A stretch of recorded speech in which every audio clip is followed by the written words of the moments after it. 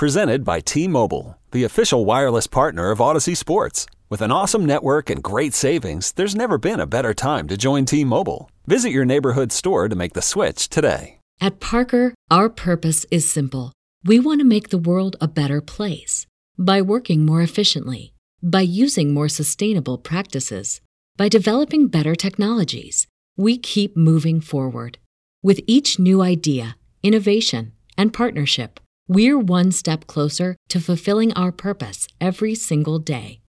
To find out more, visit parker.com/purpose. Parker, engineering your success. And Bonds hit one high. It's a deep. It is high. Here comes the hook. Got him.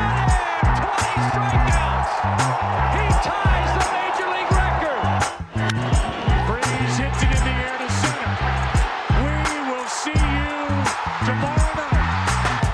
The impossible has happened. Goal! Big fly, Ohtani-san! Towards the corner. It's back. It's gone. Welcome to Slam Diego. Tuesday the 21st, the longest day of the year. Really? Yeah. Today is? Yeah, June 21st. The summer solstice. Yeah. Yeah, it is, huh? What are you going to do? What am I going to do to celebrate? Yeah. I don't know. Okay. Is this something that we celebrate? I've got the Indians and the Memphis Redbirds, the AAA affiliate of the Cardinals, game one of the series. No O'Neal Cruz, by the way, which we'll get into off the top. We've got just a whole bunch of storylines that we want to hit. Jack, Peter, Just Baseball Show, Tuesday the 21st. I feel like we haven't gotten a unit update from you recently. A unit update, like how I'm doing gambling-wise? Yeah. I appreciate that. It's been going okay.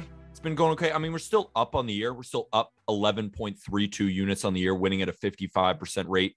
We had a great start to the week last week, and then it came tumbling down at the end. But on Prize Picks, which the link is in our episode description as well, I run a Twitter space daily at 2:30 p.m. Eastern, where we bring a bunch of people from the community in to give Prize Picks, which is basically player props that we parlay. Yeah. It's just for fun, but we've been doing really well on there. So that's some money that we've been picking up on the back end. But I would say, I mean, right now we're getting into the summer months, right? Yeah. No football, no basketball, no hockey. The dog and days. A lot of the stats, it's like you want to follow the trends of the earlier, but you also have to remember that some of those trends are going to start to go in the opposite direction as things starts to normalize. So we're at this point where, do I trust the numbers in the early goings of the season, or do I have to play future predictor and think those stats are going to normalize based on past trends? It's a lot happening right now. We have some 2 picks today. Yeah. This is Monday. I'm on the Brewers' first 5 innings against Miles Michaelis with Corbin Burns. Yeah. I'm on the under in Padres Diamondbacks. We're recording on Monday to be released on Tuesday. So you're going to see if these are right. Yeah. But that's where we're starting off the week, right? I got my iced coffee, got my juice. I'm feeling good. I got my iced coffee here. So we're chilling in that regard. So like in the dog days, like, do you feel like you go on stretches with that stuff or no? That's the problem with this year. Last year, it was a lot of 2-1 days, right? Or 1-2 days. Yeah. Just kind of coasting along a good, even curve. But in April, I had the best month of my entire life gambling ever. Yeah. April, I was up almost 20 units. And for anyone listening who's not familiar with gambling, let's say your unit is $100, just or $10 or $1,000, whatever it is. If your unit's $100, you were up $2,000. Exactly. 10, you're up 200, 1,000, you're up 20,000, whatever you do.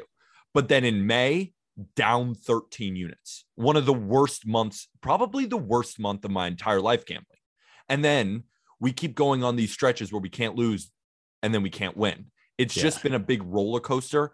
I'm hoping that it starts to normalize so it's okay on my mental health, because it's been just this instead of this, which is definitely different. I was going to bring up mental health. Are you, what are you doing to combat that? Meditation, therapy? It's funny. You know what I have been doing? What? I have started meditating every morning. I love meditating. And you know what I do? So I sit on my bed in the morning, right as I wake up. I try not to look at my phone, and I just sit there, and I found out this good way to do it. You just sit there and you count to 10. Just sit there quietly. You count to 10. And if you can make it to 10 without other thoughts getting in your mind. So if like you're like 1, 2, and then you think about something that you've been worried about. Yeah. You say, okay, I recognize that thought, bring it back in, count to 10 again. Yeah. Once you make it to 10, get to 20. Once you make it to 20, get to 50. Once you get to 50, get to 100, and then meditation is over. It helps. It does help. It sounds weird. Try it. Help. Try it. I'm Try it. also looking to I'm also looking for a sponsorship with my friends at Balance. I use the Balance app, and I have a guided meditation that I do pretty much every day. So that's my MO that I go with. I did not know that. I just started it, and I didn't know you were doing it. Yeah, I'm doing it, man. I've done it for a couple of years now, and it's worked wonders on my headspace. What would you say helped the best? Because I'm just starting it, and I've already noticed kind of a clearer mind in the morning. This app, I've tried a lot of shit, but this app is the one that helps me. And like my mind tends to race at night, and it's got like a night meditation that you're supposed to play. And like, you can set it for 30 minutes or an hour, and it will almost guide you into like, this mental space where you can just fall asleep without any thoughts going through your head. So you're a night meditator, because I'm a morning first thing meditator. They're a little bit different too, because it's like, what do you want to get out of it? Do you want like a resting period where then you fall asleep? Like for me, it wakes me up in the morning. It's just different. I'm a morning meditator, and I'm a night as needed. So some days I do 2, but for the most part, I do 1. So that's my thing. Shall we start talking about baseball? Because we've probably lost a lot of listeners already. I think that makes sense. Let's talk baseball. These guys are narcs, man. I don't need to meditate. I just want Brewers first 5. Just for it to lose. But hopefully it wins. Let's talk about the NL Central. O'Neill's up, and I brought it up with Aram on yesterday's Just Baseball show, which was so fun, by the way. Jason Stark. I mean, that was great. But I brought it up with Aram yesterday. Like, I got some texts from some people who was like, hey man, can you confirm that O'Neill's going up? And I was like, dude, I have no idea what you're talking about, but O'Neill's going up. And here's my thought on O'Neill Cruz for watching him for, 60 games. This guy will likely not have the stars align for this to happen. Like, I think he's going to be a very good baseball player, but the best case scenario, the 100th percentile outcome for O'Neill Cruz, and I saw all 3 of these things in spurts, is hitting the ball harder than Stanton, throwing the ball harder than Carlos Correa, and running as fast as Shohei Ohtani. Like, that's the level of intrigue we're looking at with O'Neill Cruz. We're looking at a 6'7" shortstop, the tallest shortstop in baseball history, that hit a line drive single in Charlotte at 121.7 miles an hour earlier this year, that is flirting with 100 miles an hour across the diamond from short, and that can steal 25 to 30 bags in a given major league season. We're looking at a guy that is as must watch, if the stars align, as Shohei Ohtani, Mike Trout, and Fernando Tatis Jr. And I don't think I'm being hyperbolic when I say that. I have one question. What the fuck took them so long? I mean, come on now. I mean, I know you're going to give the answer. Yeah. I know the Super 2 deadline is approaching, so it was like kind of now or not really now or never, because we've seen teams manipulate service time. So it's not really now or never, but it's like almost now or never with this situation. What took the Pirates so long with O'Neill Cruz? Because Bobby Witt and Julio Rodriguez, all these guys, maybe you could say they're slightly more talented, but in terms of a talent level, O'Neill Cruz could surpass all of them. So what took the Pirates so long? Okay, so right now we're talking about ceiling, right? We're not talking about floor. That's why I wanted to get into that. Yeah, because not everything's golden. Exactly. The Super 2 deadline passed last week. So now O'Neill Cruz, he will likely not qualify for the Super 2. And he also was probably held down for long enough to the point where he finishes outside the top 2 in NL Rookie of the Year voting. Well, we'll see what happens with Seiya and all that. But if you finish top 2 in Rookie of the Year voting, then you are awarded a full year of Major League service time. So he will likely not be awarded a full year of Major League service time. But honestly, I don't believe that was the thing. Like, I don't think there was a service time manipulation thing going on here. He was not good in the month of April. I mean, you can look at the monthly splits. Like, his OPS was well below 600 in April, and he was striking out all the time. He was hitting the ball on the ground all the time. And oh, by the way, O'Neill Cruz commits 16 errors in Indy through 60 games. That was the most in AAA baseball. So O'Neill had some stuff to figure out, and I don't think anybody really understood that. Like they would just see the home run clipped and put out on Twitter. And it's like, get him up. This is so stupid. We should arrest Ben Cherington. I see hashtag arrest Ben Cherington on Twitter. What are we doing? What are we saying about that? O'Neill had some stuff that he needed to figure out defensively. He needed to figure out a little bit more focus. That's what Ben Cherington said. And he figured that shit out. I think the time is right for O'Neill to go up. He really struggled in April. He put together a damn solid month of May and early part of June. And I think this is going to be really exciting for Pirates fans who are watching Jack Sawinski have a 3-homer day, including a walk-off bomb, Leover Peguero make his major league debut, and now you've got O'Neill coming up after a cup of coffee at the end of last year. I think the Pirates are like actually going to be a team that people watch, especially when Roansy Contreras is on the hill. Totally agreed. And we can talk about the play because we talk about the play on the field all the time, but I really want to focus on the focus, no pun intended. The focus is what you talked about and what Ben Cherington has also spoken about too. And when you watch him in the minor leagues as well, you can tell there's something off. It's almost like he's not caring. But what changed? Because there was something that had to change, because no matter all the production, if Ben Cherington and the Pirates brass see this guy mentally doesn't look like he wants it yet. Did you see a light switch? I mean, you watch him every day. Did you see a light switch? Did you see him start to progress fully in that? Or are you still thinking, I didn't really see him progress, just the talent was too much and the Pirates had to do it? You know, baseball is very hard to stay locked in for every pitch every day. Baseball is the longest sport on the calendar. Absolutely. Like it's 162 games. The line that I heard from, I want to say it was Hawk Harrelson, was baseball is a sport designed to make everybody involved with it go insane. And the team that goes the least insane is the one that's going to win. And I totally stand by that. I mean, this is a long, long season, and it's a long game at times. I mean, we see the 4-hour games, we see the like back-to-back walks, and it's like, oh my God, this thing is dragging. Are you bought in every single pitch? And they needed to work on that, and they worked on that. I wouldn't necessarily say that there was a switch flipped, but I think when the weather warmed up, that helped a little bit, because it's really hard to be out in St. Paul, Minnesota, when the wind chill has the real feel at 19 degrees, and you're playing baseball, and you're from the Dominican Republic. So I think that O'Neill, the buy-in is obviously going to be there at the big league level. Like the focus is going to be there at the big league level. I mean, listen, dude, you're at the show. Like, this is what you worked your entire life for. So I think the question was like, what was his focus and his buy-in going to be like in minor league baseball when all of his buddies are getting called up, you know, with the Pirates, with other teams as well. And I think he realized once he like snapped it in, it was only a matter of time. And you could see him snapping in offensively, and now he's up, and hopefully he goes crazy and he does get that full year of service time and wins the NL Rookie of the Year. I just want to see a fire lit under this dude's ass, because can you imagine if he's 100% motivated and angry?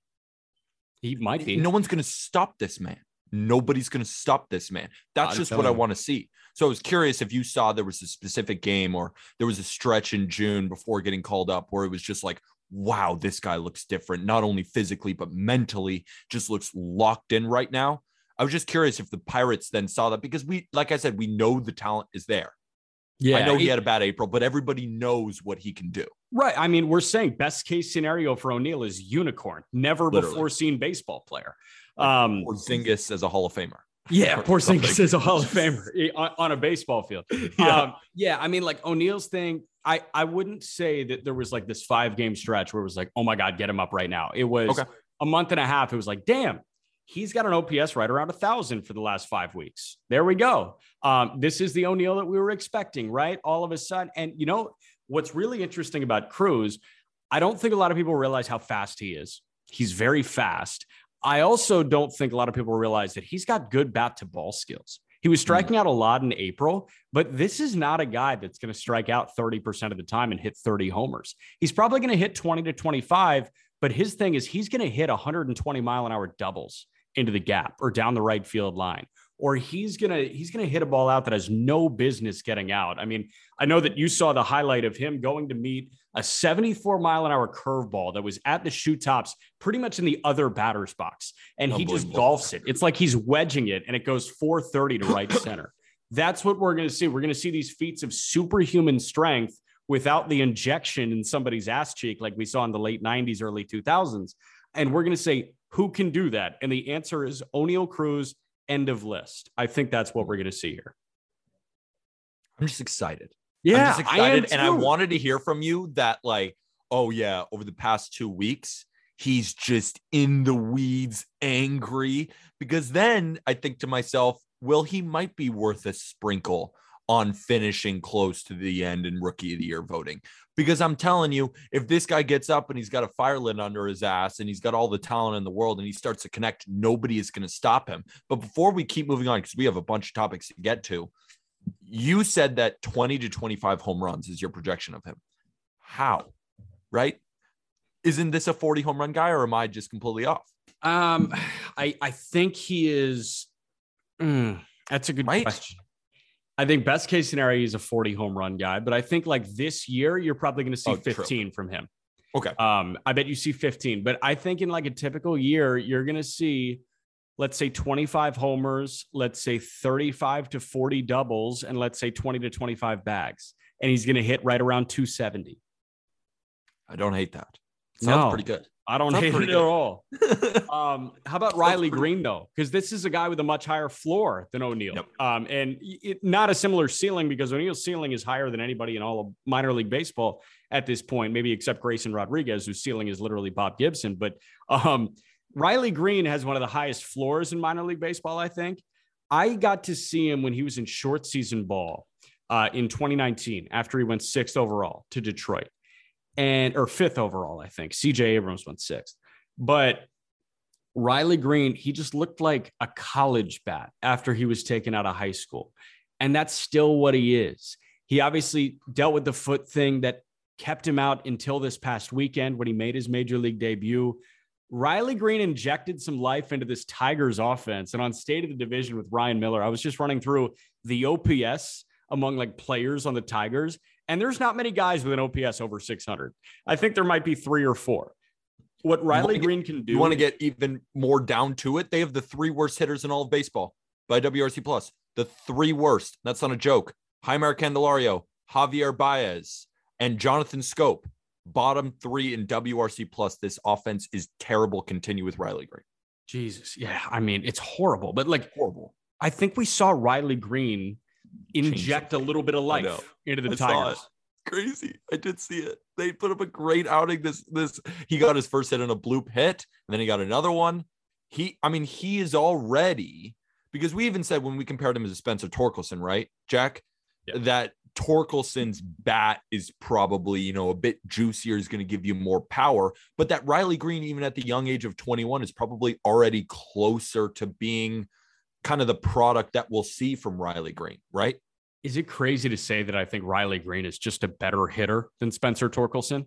I don't think that's crazy at all. Who does Riley Green remind you of? That's a really good question. I don't know. I don't know. Think about a guy that can hit 300 with 25 homers and good bat to ball. See, I want to throw this at you. My thinking here was Brantley with more power. Yeah. That's where I go to. I think of like a guy who's, he's not going to strike out really that much, but he's going to show great plate discipline at the plate. He's going to take his walks. He may not ever win batting titles like Michael Brantley did, but I also wouldn't put it past him to win a batting title or 2. Yeah. But he's not going to hit 30, 35, 40 home runs like a Torque can.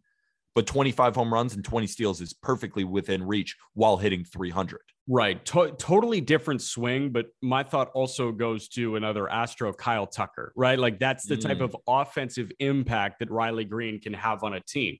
The Kyle Tucker effect, where he's hitting Joey Gallo. Yeah. Shut up. Like the high 200s with 25 homers and 20 bags. I think that's what Riley Green is. And I think Riley Green can be a perennial all-star. That's how good this guy is. So we'll see what happens with the Tigers as a collective. Like maybe it was just like getting Torque's friend up that he came through the organization with. Maybe that injects some life into Torkelson, and that in turn injects some life into Tucker freaking Barnhart. We'll see what happens here.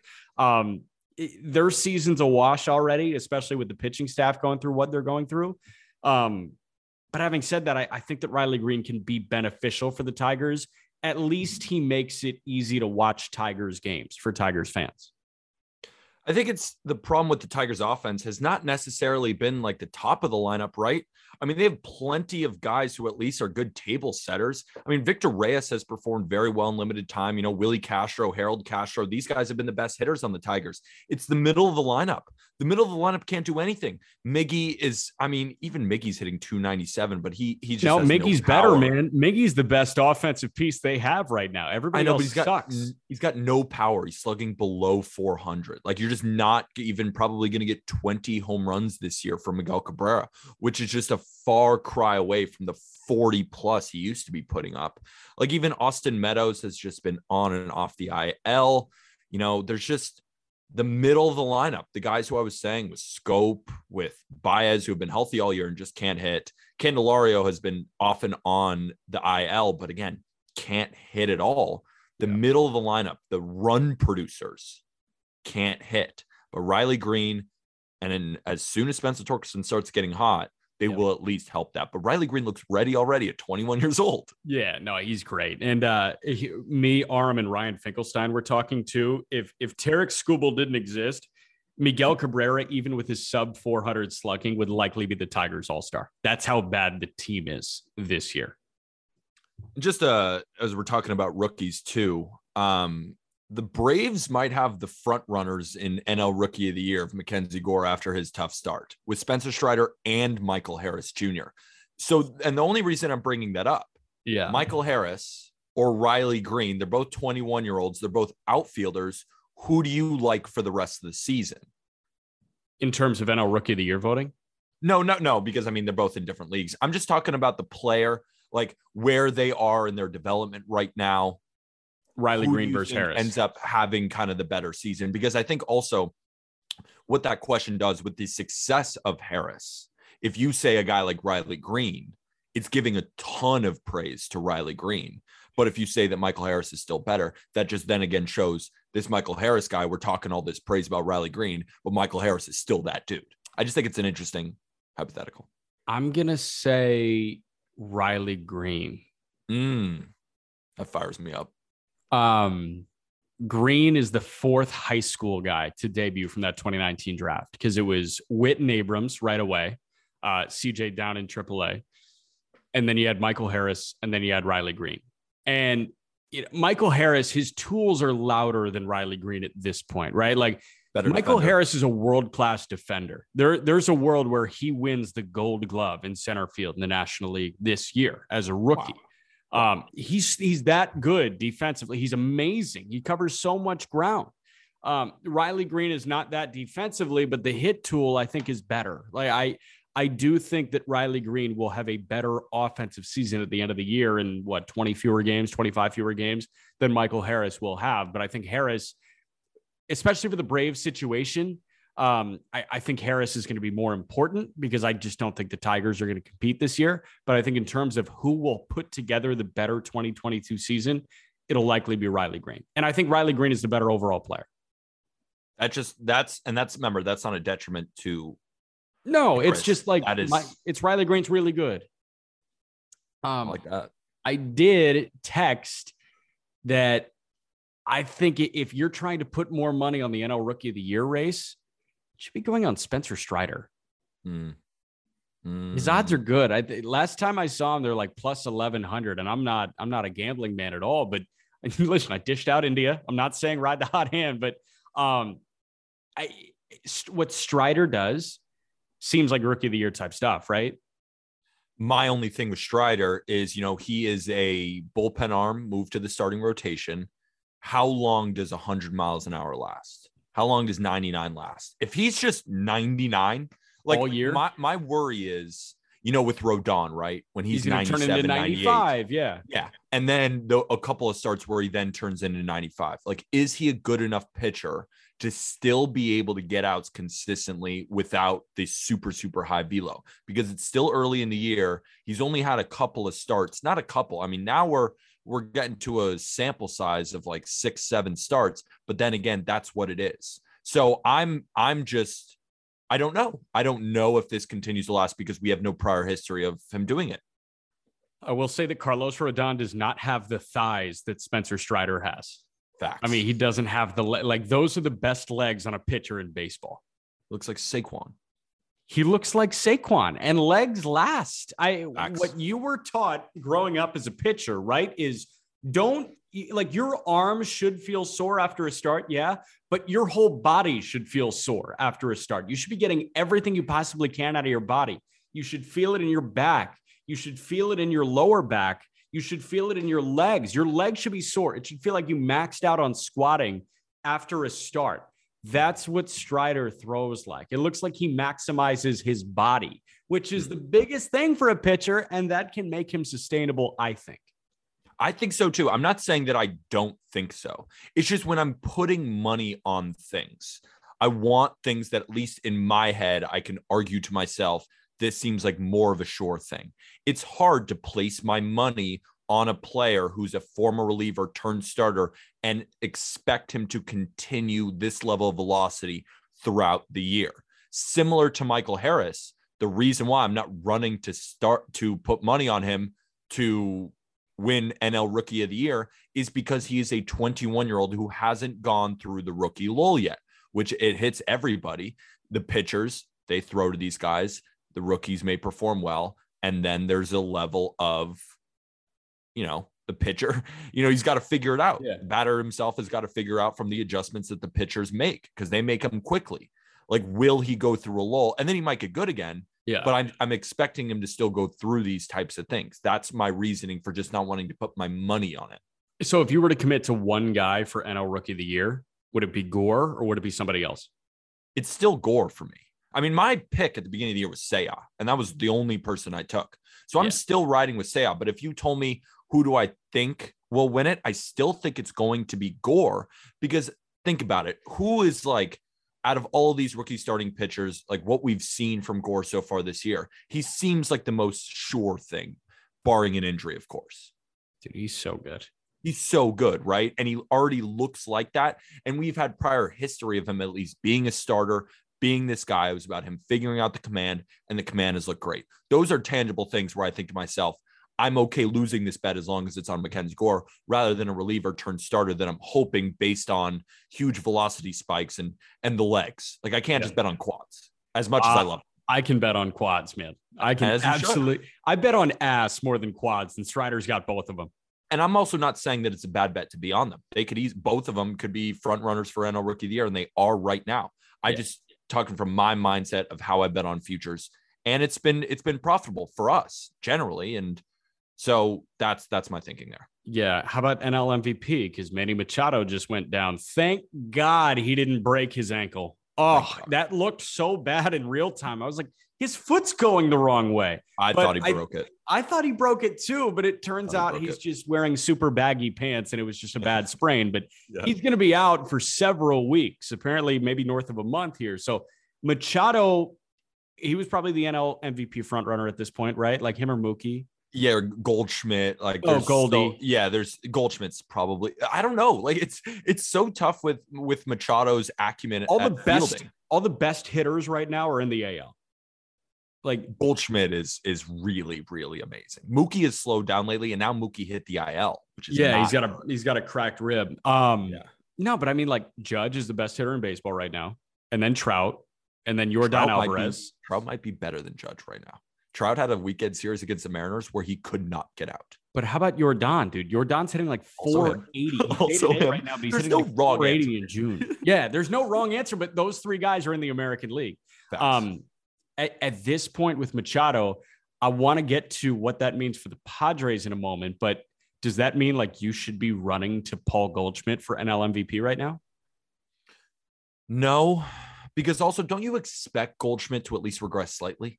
I mean, it's I don't reasonable know, to dude. expect. He I don't think looks he's going to hit better than he 500 did. against. I know. I He think looks it's tough better right than he now. did at any point in Arizona. I think the race is wide open right now. I think the race is wide open right now. There's nobody that I'm running to bet. Absolutely not. That's There's why nobody I'm running. to. That's why I'm running to Eddie Adrianza. Just Good. got off the 60 day. I think he's hitting like 180 right now for Washington, but I Higher than think his he's weight. due for some positive regression for sure. Yeah, he's probably like 165 or something. Yeah. You just got to hit your weight, and he's hitting above his weight. So what and we're Right, going to make fun of him? Exactly. We're good, man. Listen, if you can't hit your weight, just like drop some bills and you'll be on a major league team. Can I say how this affects the Padres for a second? Because when I look at the roster, Manny Machado has a 945 OPS.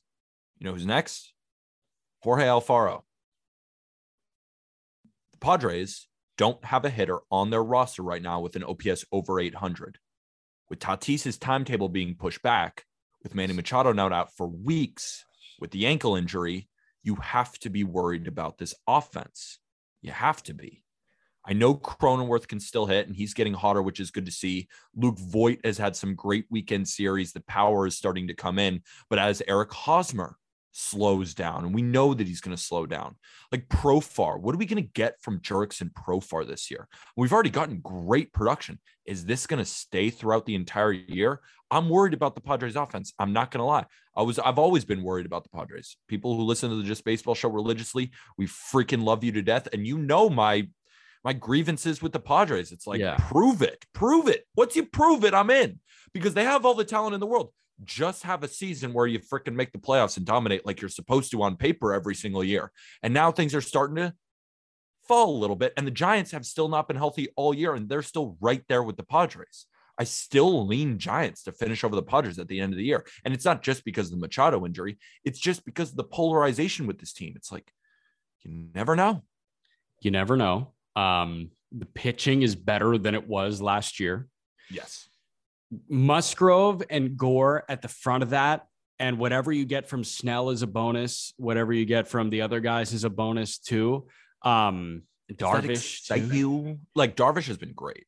Darvish has been great. Darvish is known for his blowups, especially on the road. Yeah. And we'll see how sustainable this Mackenzie Gore is. But Musgrove, I totally believe in.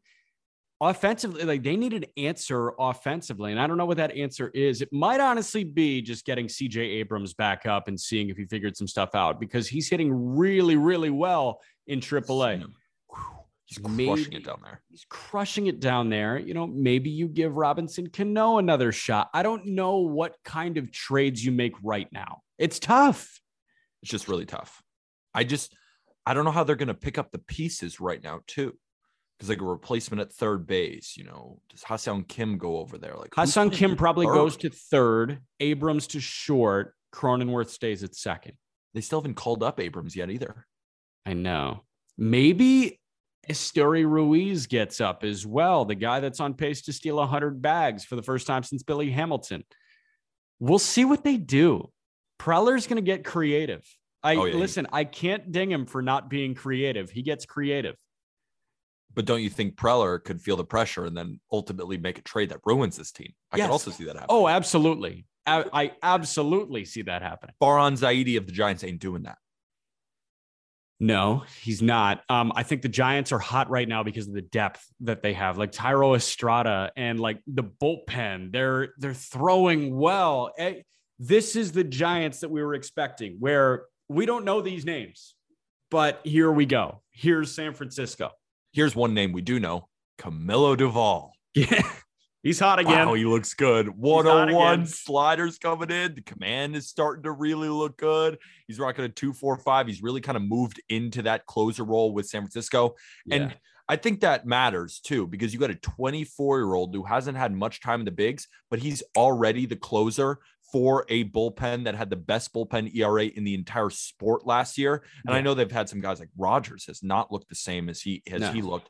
McGee has not put together the season that he put together last year. But the fact that the Giants have this much confidence in this 24-year-old Camilo Duvall, that's what I saw a man face the Dodgers and I said, that's the coolest reliever I've ever seen. Yeah. And now he's dominating again. It's must see TV when Camilo Duvall is pitching in my mind. 101 with that arm slot seems unhittable, right? Unhittable. Hey, the Red Sox are really good. Yeah, they are. And we just cannot count this team out, Jack. I didn't this year. I did last year. And I learned my lesson similar to the way I learned my lesson with the Giants. This team, you cannot count them out. Alex Cora, we know that he's going to manage them to plenty of wins. Nick Pivetta has taken this huge jump, not more of a huge jump from when he was in Philadelphia, but he showed this level of potential in the playoffs last year for the Red Sox. And now looks like one of the better right-handed arms in the American League, just shut down a Cardinals offense that looks great right now. You move forward, Michael Wacha.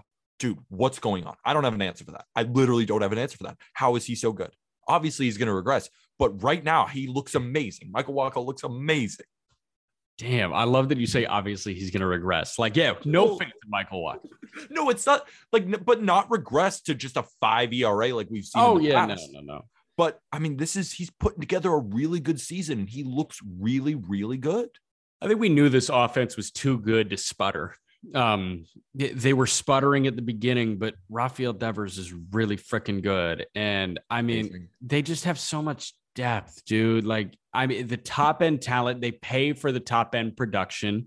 I don't know, man. The offense is really, really deep. It's going to continue to keep firing. And the biggest thing, like you're saying, is the starting pitching. I mean, these guys were running out like quality start after quality start after quality start, granted against like some not great teams, but they just took 2 or 3 from St. Louis, who is, I think, a great team.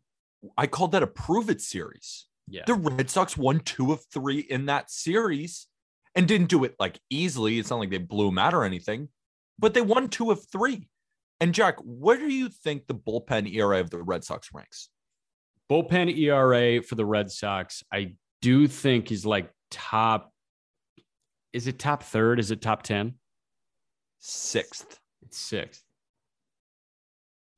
I think that's wildly impressive considering Garrett Whitlock moving to the rotation. And also with the Red Sox, they're going to get better, dude.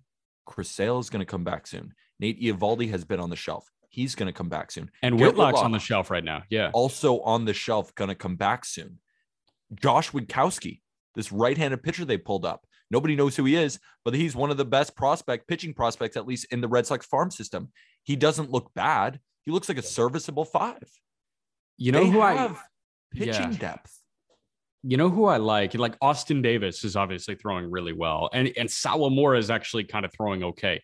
John Schreiber is good. Yeah. Schreiber's good. And then how about Matt Strahm? I like Matt Strahm. Matt Strahm is good. I like the other guy better, Schreiber. I like Schreiber better too. Yeah. Matt Strahm just doesn't pop up the page for me, but he's pitching well. So I'm going to give him all the credit in the world. He's pitching well. The Red Sox are playing well. Did you say that you think they finished 2nd in the AL East? Sam Lucchini said that on State of the Division. Yeah. I didn't call him crazy. I didn't say it. I still think that the Rays are going to finish 2nd. I really do. Yeah. I still think that this is the Rays, and we're going to talk about them in a second. But I think the Red Sox could do it. I really think they could do it. I don't think it's out of the realm of possibility. I mean, this is close, dude. And we're going to have a Kevin Gausman second half. Let's see how well he does because he's already starting to falter.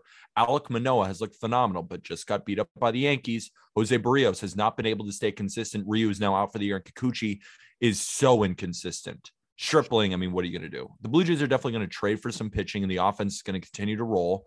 But the bullpen, I mean, you can't rely on Jordan Romano to get 4 outs every single time like he did against the Yankees on Sunday. You can't rely on that. Yeah. He's not Superman. He can't pitch every single inning for the pen. And they have other guys. But like Simber is starting to get blown up. Like they just have guys who are just not that good. They need a lot in their pitching staff, more than the Red Sox, I would say. I really do think so. More than the Red Sox. The Blue Jays need more pitching than the Red Sox do. Yeah, I feel like a lot of our problems would have been avoided if Barrios was actually good. Literally, if Barrios was good, I think the Blue Jays would be like 4 games behind the Yankees. Yeah, seriously. I'm with you, man. But Tampa, also Gausman, bro, is falling off a cliff lately, and I think he's tipping his pitches. Yeah, you mentioned tipping pitches. Where did you see that? Saw it on ESPN. Whether it's true or not, we'll see. Ooh, we'll see, man. I mean, like it has been stark. It's been very different from the start of the year. Pretty much like if you were to split the season in half right now, front half of his third of a season, front half of his half of a season, he was best pitcher in baseball pretty much. And then now it's like second half in San Francisco last year. He was just average. And the reason I say like tipping pitches, I saw like some rumor about it on ESPN. So I just started watching to see if I was like, is that true, ESPN? Like, it could be so many other different things, but is that true? And then I'm watching. How are these guys timing up his splitter? Like, they're timing it up. It's not just the lunging and then like getting a base hit through the 5-6 hole through it. Spot. It's like they're sitting back on it. And I'm thinking to myself, how? Like, how is that possible? Are people just sitting splitter and saying the fastball can't beat me? That's something. Maybe he's not even tipping pitches. Maybe that's just a change in. It might just be a change in approach. Could be a change in approach. But I'm watching guys sit on a splitter, which I think is pretty much impossible considering it's Kevin Gausman, but they're doing it and they're hitting it. So I don't know what to tell you. Right. I'm not sure either. I do think that Toronto and Boston finish ahead of Tampa, and Tampa might have the Cy Young Award winner. They're unhealthy, like we were talking about via text this morning. Zunino, Lau, Franco, all on the IL. But you look at guys that are playing consistently here. Kevin Kiermaier has a 650 OPS. Brett Phillips has a 530 OPS. Taylor Walls a 480 OPS in 56 games. And in 33 games for Vidal Brujan, he's got a 460 OPS. They can't hit right now. And I'm worried that Shane McClanahan is not going to get any run support to save his life for the next, for the rest of the year. I have no clue what's going to happen with Tampa.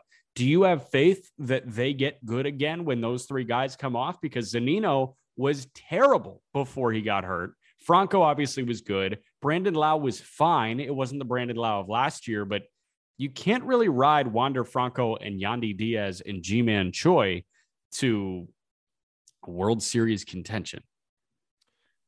That's the thing, but the Rays, it's so tough because the Rays show up for good pitching regardless. Like, they're facing Garrett Cole tonight. I mean, we're recording on Monday again to be released on Tuesday.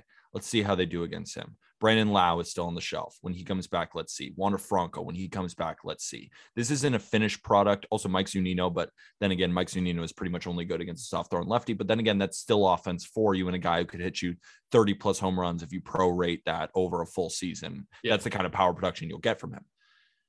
I still think that this Rays offense is better than what they've shown. I think they've gotten off to a really slow start with all these injuries in the way. And, they're continuing to start guys who, they had the Josh Lau experiment. Didn't really work. Vidal Brujan can't hit anything. Taylor Walls can't hit anything. So I feel like they're also trying a lot of these rookies at the back end of their lineup that just aren't hitting. So all those stats are accumulating, and these guys, they give them 2 hits and 30 at bats, and then that gets thrown into the rest. So you're right, totally right. The Rays offense as a whole, but when they start replacing a lot of those ABs, Vidal Brujan versus Brandon Lau, huge difference there. Wander Franco versus Taylor Walls, huge difference there. Yeah. That's when I think we're going to see the offense start to pick up. But at least what we know is that the pitching has been unbelievable. And just to close on the Gausman point, I was like, guys were sitting back on the splitter. That's what I was seeing with my eyes when I first saw the game. But I'd like to just clarify that because opponents are really crushing his fastball right now. I think that's what I was seeing was guys were sitting on the splitter because they know they can hit the fastball. And then the fastball is just getting torn up right now. So when I was making the argument that they're just killing his slider, it's not that they're killing his slider. They just know that they can hit the what did I say? Yeah. I'm slider. Yeah.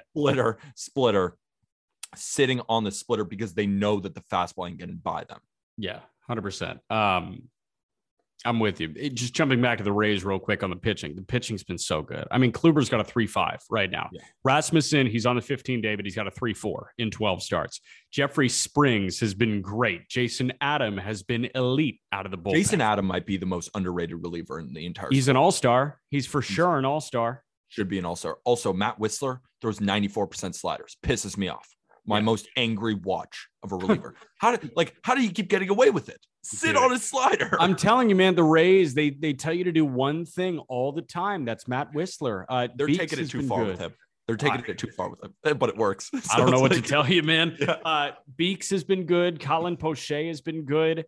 But McClanahan is the king. And in McClanahan, I'm so excited. And again, this comes out tomorrow morning, but I'm so excited to watch McClanahan and Cole tonight. Game of the year. Going to be maybe one of them. I mean, one of the best pitching matchups of the year. Yeah. Because last year we saw Bieber and Cole, and that was game of the year.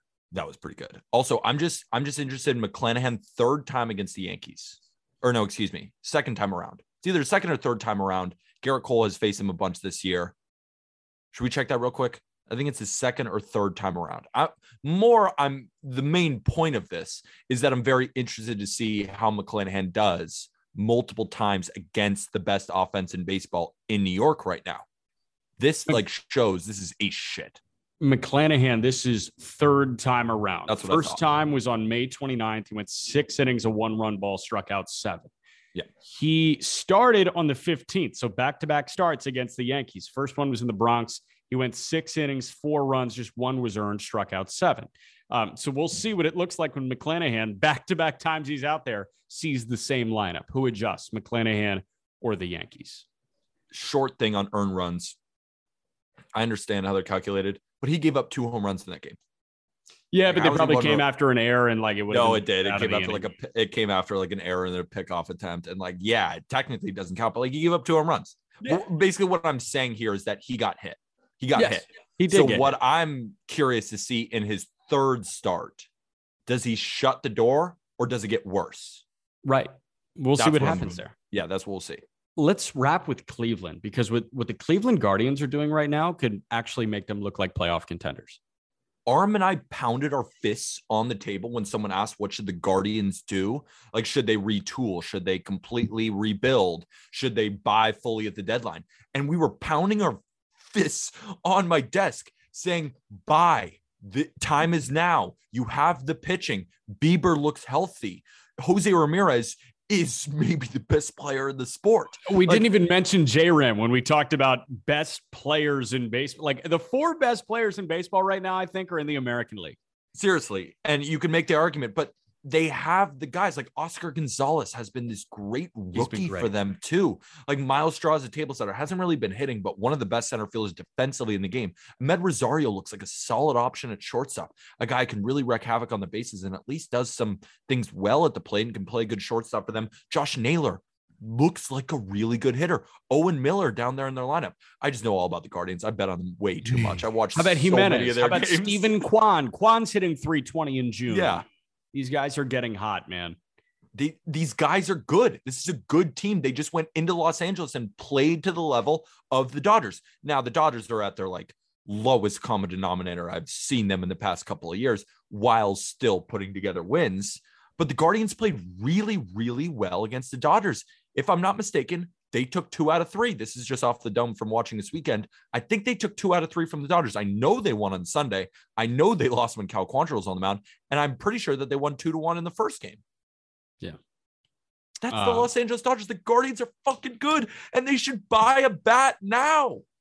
Who did they go get? Where do they make the upgrade? My mind immediately goes to catcher. Austin Hedges cannot be the catcher.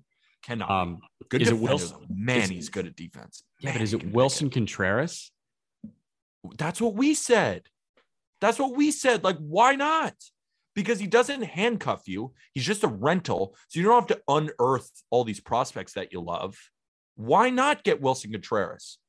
Could use a righty also. Could use a lefty probably a little bit more. Their lineup is pretty dominant. I also talked about Josh Bell, but of course they have Franimal, but he's not been anything this year, but you can't give up on him either. And Franimal's shelved. He's on the 10-day. He's played 35 games this year. Yeah.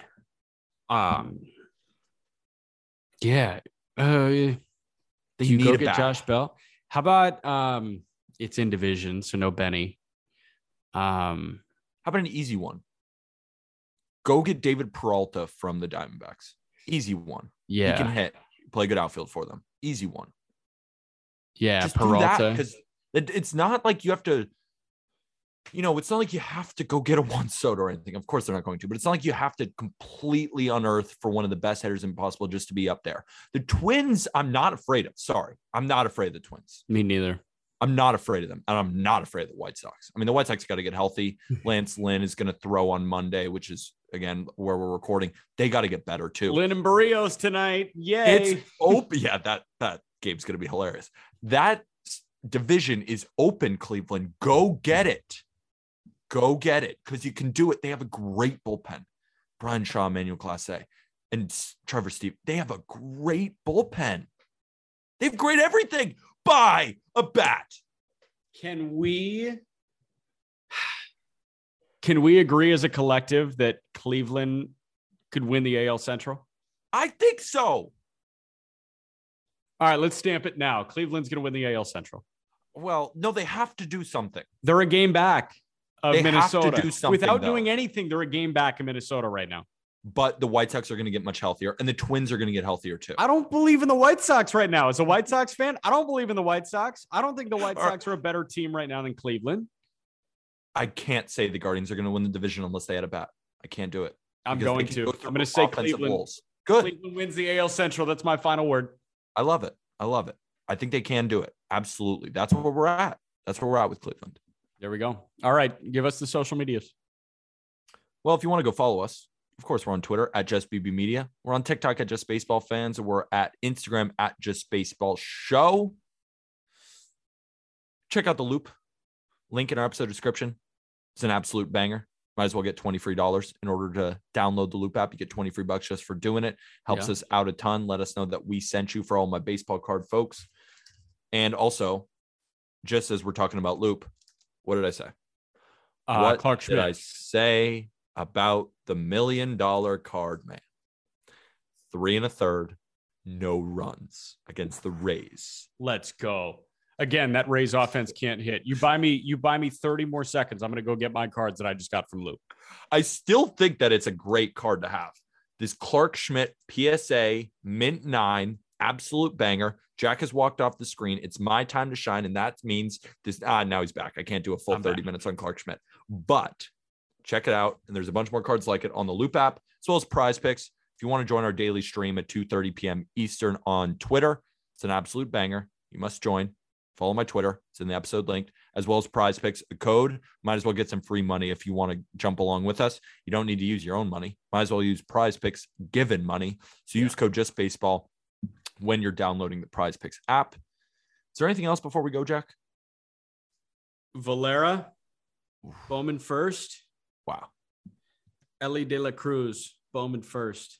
I have an Ellie De La Cruz Bowman first too. I'm excited for that, dude. I've got John Kensey Noel and Lenny Sosa over there as well. So that's it for me, man. And with that, thank you, everybody.